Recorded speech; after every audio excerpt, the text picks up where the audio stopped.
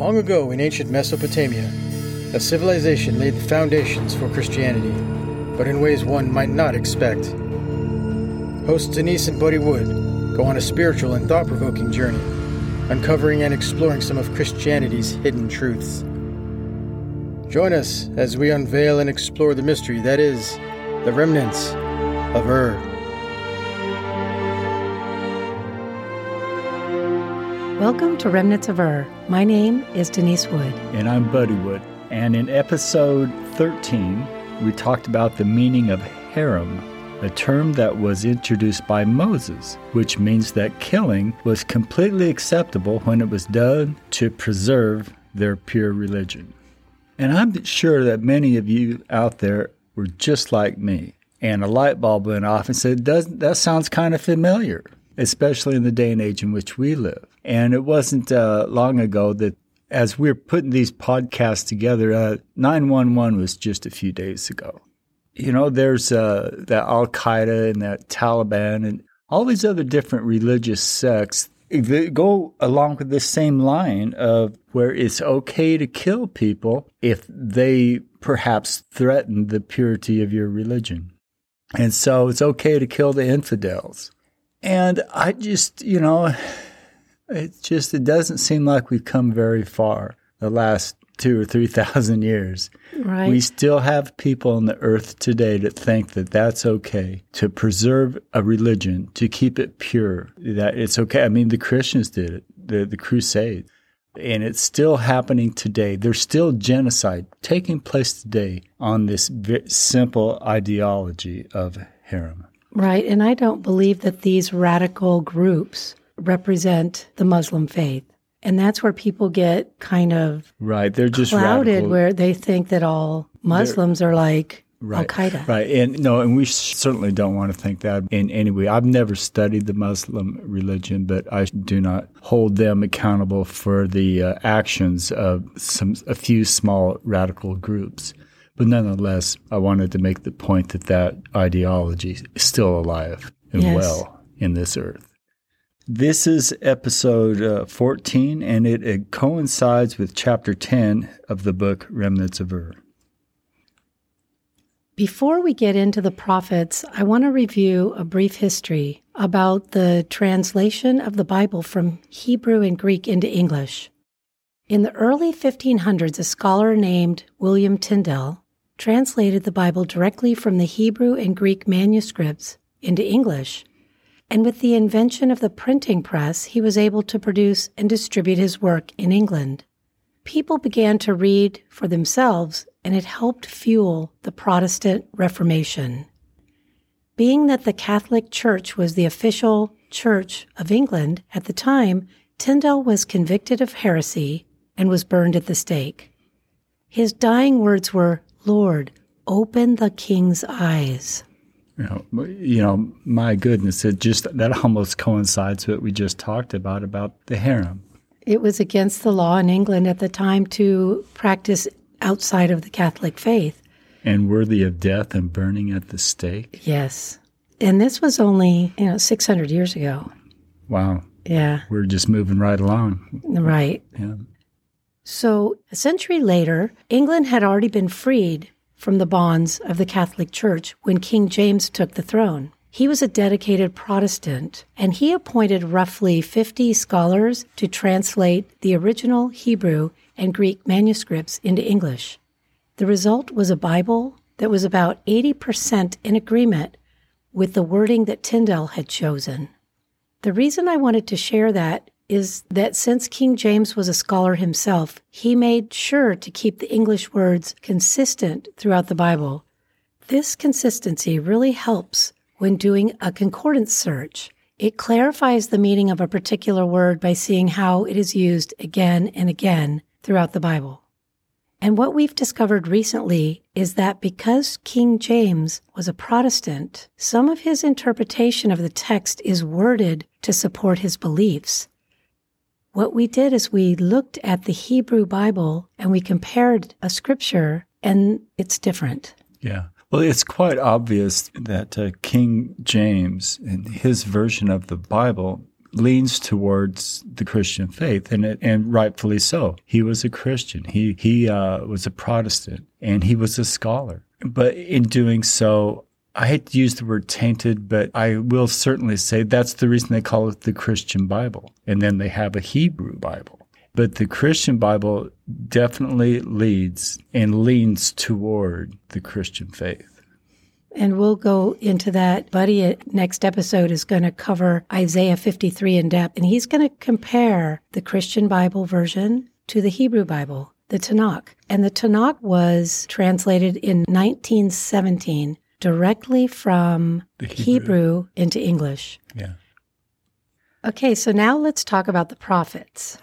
While studying and searching for truth, I really resonated with two prophets, Isaiah and Jeremiah.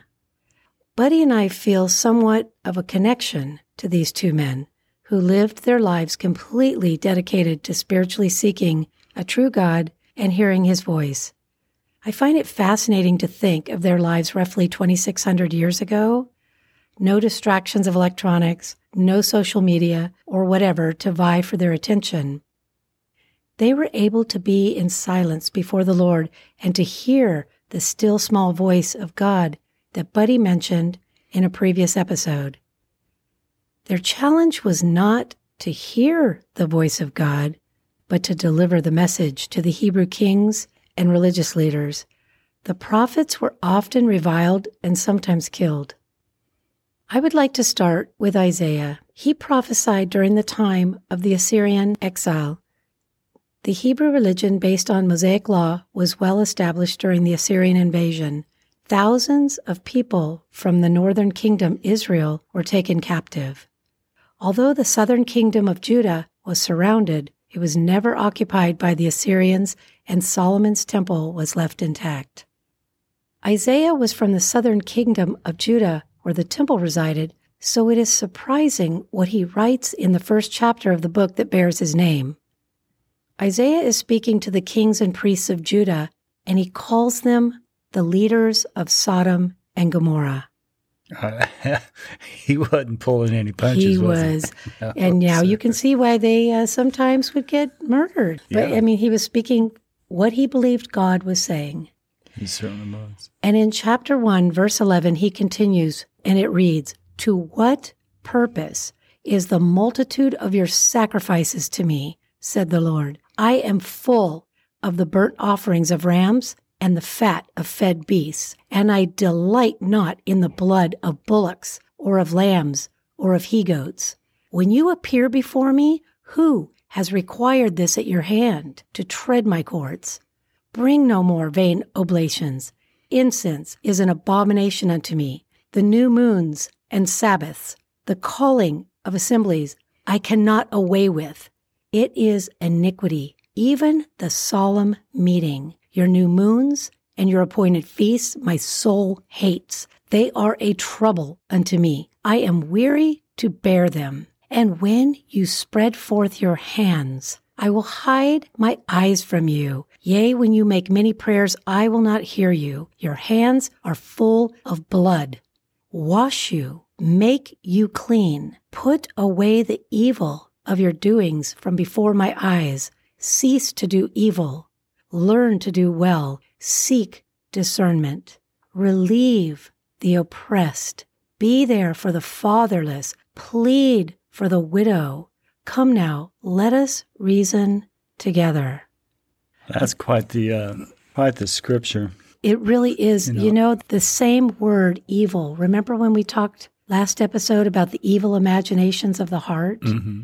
He's using it here again when he's talking about blood sacrifice. Yeah. Cease to do evil. Yeah. And you spread forth your arms and your hands, and they're full of blood. Yeah. In many ways, as you're reading this scripture, it's pertinent to the church today. It is. And there's a scripture in Isaiah in 52 near the end of that chapter. And it says, "Come out from among them and touch no unclean thing." And that really is what God is calling to the church today. I agree. Come out from among them, those who love the Lord with a pure heart. Touch no unclean thing. And so, anyways, I just wanted to toss that in there. Absolutely. That's exactly what's happening. And this wash you, and we'll talk about this later in episodes. John the Baptist, that's what he was doing. He was cleansing the people with a mikvah. They were washing themselves clean from that religion.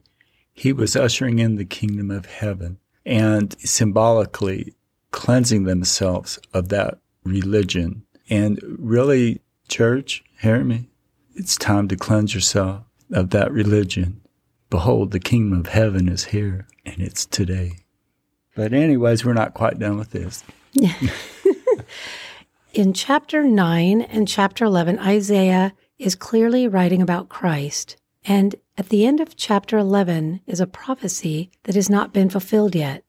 The wolf will dwell with the lamb, and the whole earth will be full of the knowledge of the Lord, as the waters cover the seas.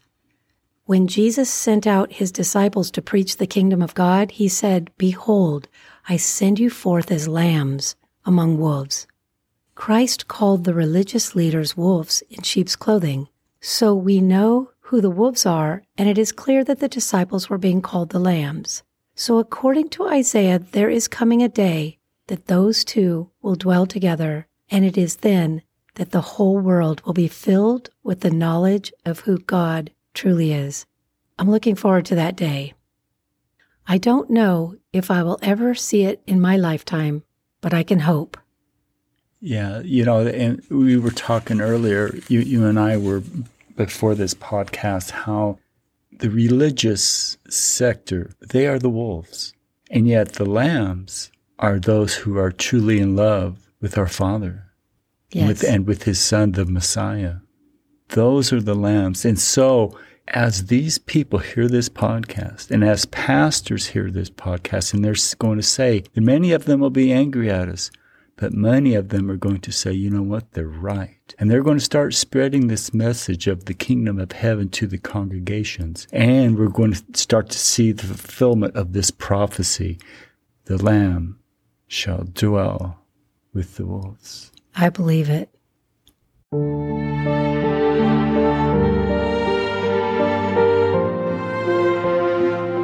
That's all for this episode. Thanks for joining us. If you're interested, our book, Remnants of is available on Amazon.